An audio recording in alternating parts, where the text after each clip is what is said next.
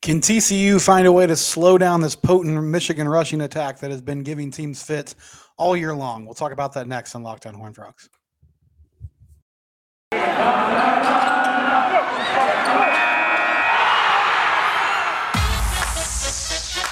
You are Locked On Horned Frogs, your daily podcast on the TCU Horned Frogs, part of the Locked On Podcast Network, your team every day.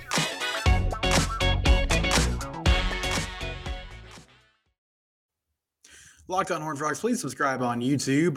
We're at 346 subscribers, I believe, so we're close to 350, getting closer to 400. Would love to just keep pushing that number up. Also, you can listen on your favorite podcast platform if you're tuning into the audio version of this, and subscribe to that as well. You can follow me on Twitter at SimcockSteven. The show is at Locked On TCU. We've been talking a lot about the transfer portal and recruiting for TCU in the past few days. Early signing day is 6 days away as I record this on Thursday morning. It'll be next Wednesday. But there's a huge game against Michigan coming up.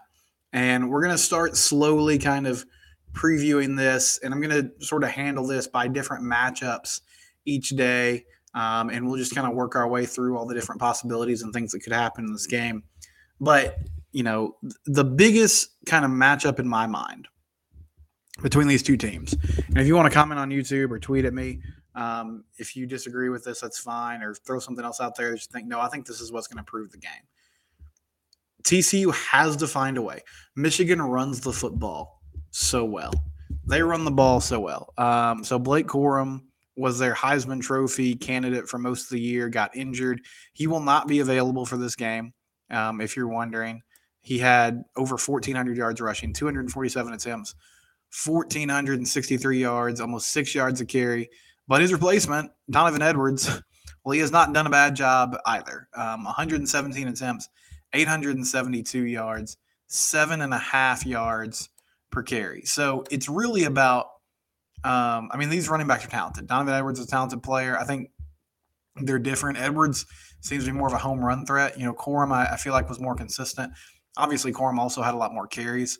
So, you know, that kind of plays into his consistency and his ability to grind out yards. But Edwards has been a great big play option for them this year. He knows how to run behind this offensive line. And that's really the key here. The Michigan offensive line won the Joe Moore Award. They are physical. This is what they do. This is Jim Harbaugh going back to what he did at Stanford, which was playing bully ball. And, it's what he's done at Michigan too. But they want to bully people. They want to be physical. And TCU's been a physical football team this year. I know Michigan fans kind of laugh at that, but they have been. That's been one of their calling cards, at least in the Big 12. They've leaned on teams. They've been successful running the ball. They've been successful running the ball, especially in the second half and the fourth quarter, behind their big interior offensive line with Steve Avila, who was an All-American, Alan Ali in the middle, and then, Wes Harris in the middle there as well. And those have been the guys they kind of leaned on, along with Kendre Miller and Amari DiMercato, Amani Bailey at times. They also like to run the football. But this is what Michigan does. This is their identity. They're going to come out in a lot of heavy packages, a lot of two tight end sets. They're going to stack the line. You know what they're going to do. They're going to try to run the football, and they've done it effectively all year long. And so TCU has to find a way to try to put this game on the arm of J.J. McCarthy. And a big part of that is going to be, can you get them in third and long? Because Michigan wants to live in second and manageable and third and manageable, where they have their whole playbook open. They can take deep shots down the field, and they can work off play action, or they can just continue running the football, which is what they do effectively and what they do so well. And so TCU is going to have to find a way to slow this down. And against Kansas State, I really thought they got beat up front on both sides of the ball. I think the offensive line struggled, mainly in pass protection, even though they didn't run the football super effectively. And then the defensive line got pushed around. Deuce Vaughn, he had a good game. And Deuce Vaughn's also a great back. He had 26 carries, 130 yards, 5 yards a carry, and a touchdown. Now, 44 of those yards were on a long touchdown run. But even if you take that out, you're talking about 25 carries for 85 yards or 86 yards, which is not like necessarily a game-breaking, game-changing performance. But it's still effectively, moving the clock, moving the chains, and getting Kansas State in those second down and third down and manageable situations they wanted to live in, and they did that well. So TCU is going to have to find a way to stop these guys and get some pressure and get some penetration through that offensive line, which is something that nobody has been able to really do super effectively all year. Now, one thing that TCU fans have brought up that I think is a good point is Texas, which I would say probably has the best offensive line in the Big 12. And, of course, Bijan Robinson is one of the best running backs in the nation. They held Bijan to 29 yards. And it was the best performance the defense had all year. And they forced Quinn Ewers to make throws, and he wasn't able to do it effectively.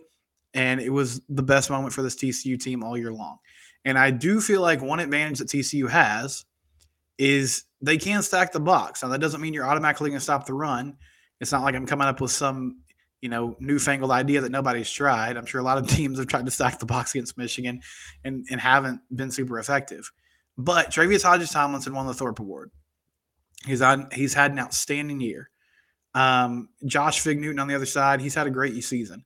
Now, he gets picked on a little more because THT is so effective, and I think teams don't throw to him much, and they want to go the other direction. My point is, though, these are corners that can hold up in man coverage. Like, I really feel like they can hold their own against these Michigan wide receivers and allow TCU to maybe commit some more bodies to the run game. Ronnie Bell is Michigan's top wide receiver. He has 750 yards on the season.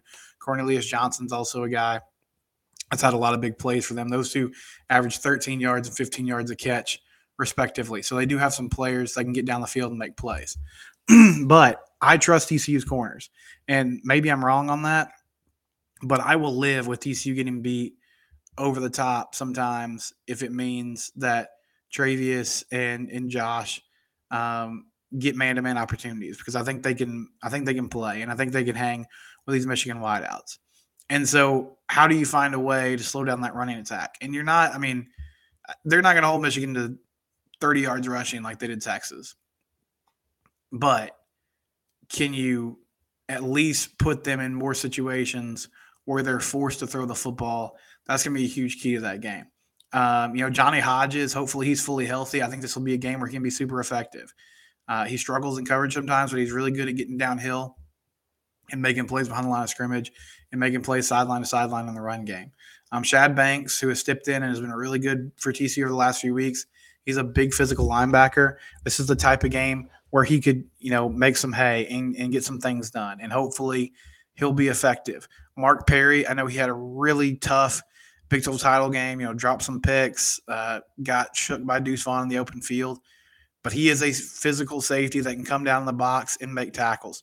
And they have to find a way to tackle effectively and somehow slow this Michigan rushing attack down. It's going to be tough, but to me, that's going to tell the story of the game. If they get bullied up front, then it's going to be a long day for this TCU defense. And I'm also interested to see, it's this kind of tightrope they're going to walk, or this tricky thing where Joe Gillespie he likes running these three-man fronts, and that's what this defense is. And I understand they can manipulate things, and putting three down linemen doesn't automatically mean that teams are just going to run all over you. However, I do wonder, do you, slide another guy on the outside or put somebody in the 9 technique outside on the tackle or put another guy in the middle? Because my concern is with this O-line and the way they're able to communicate and the way they block so effectively, if they're able to just double team these D linemen and have the ability to get up to the second level freely without much resistance, I just think it's going to be really, really tough for this TCU team to stop this Michigan rushing attack. So I'm curious to see what Joe Gillespie does with the time he has to prepare to at least attempt to slow this down. But to me, that's going to tell the story of the game, is can TCU slow down this Michigan rushing attack? And the problem is going to be you have to do it for 4 quarters. You have to do it in the second half, because the Wolverines have been super effective in the second half of football games and in the fourth quarter because of their physicality. And TCU prides themselves on being a physical team. This is going to be their biggest test of the year in that regard.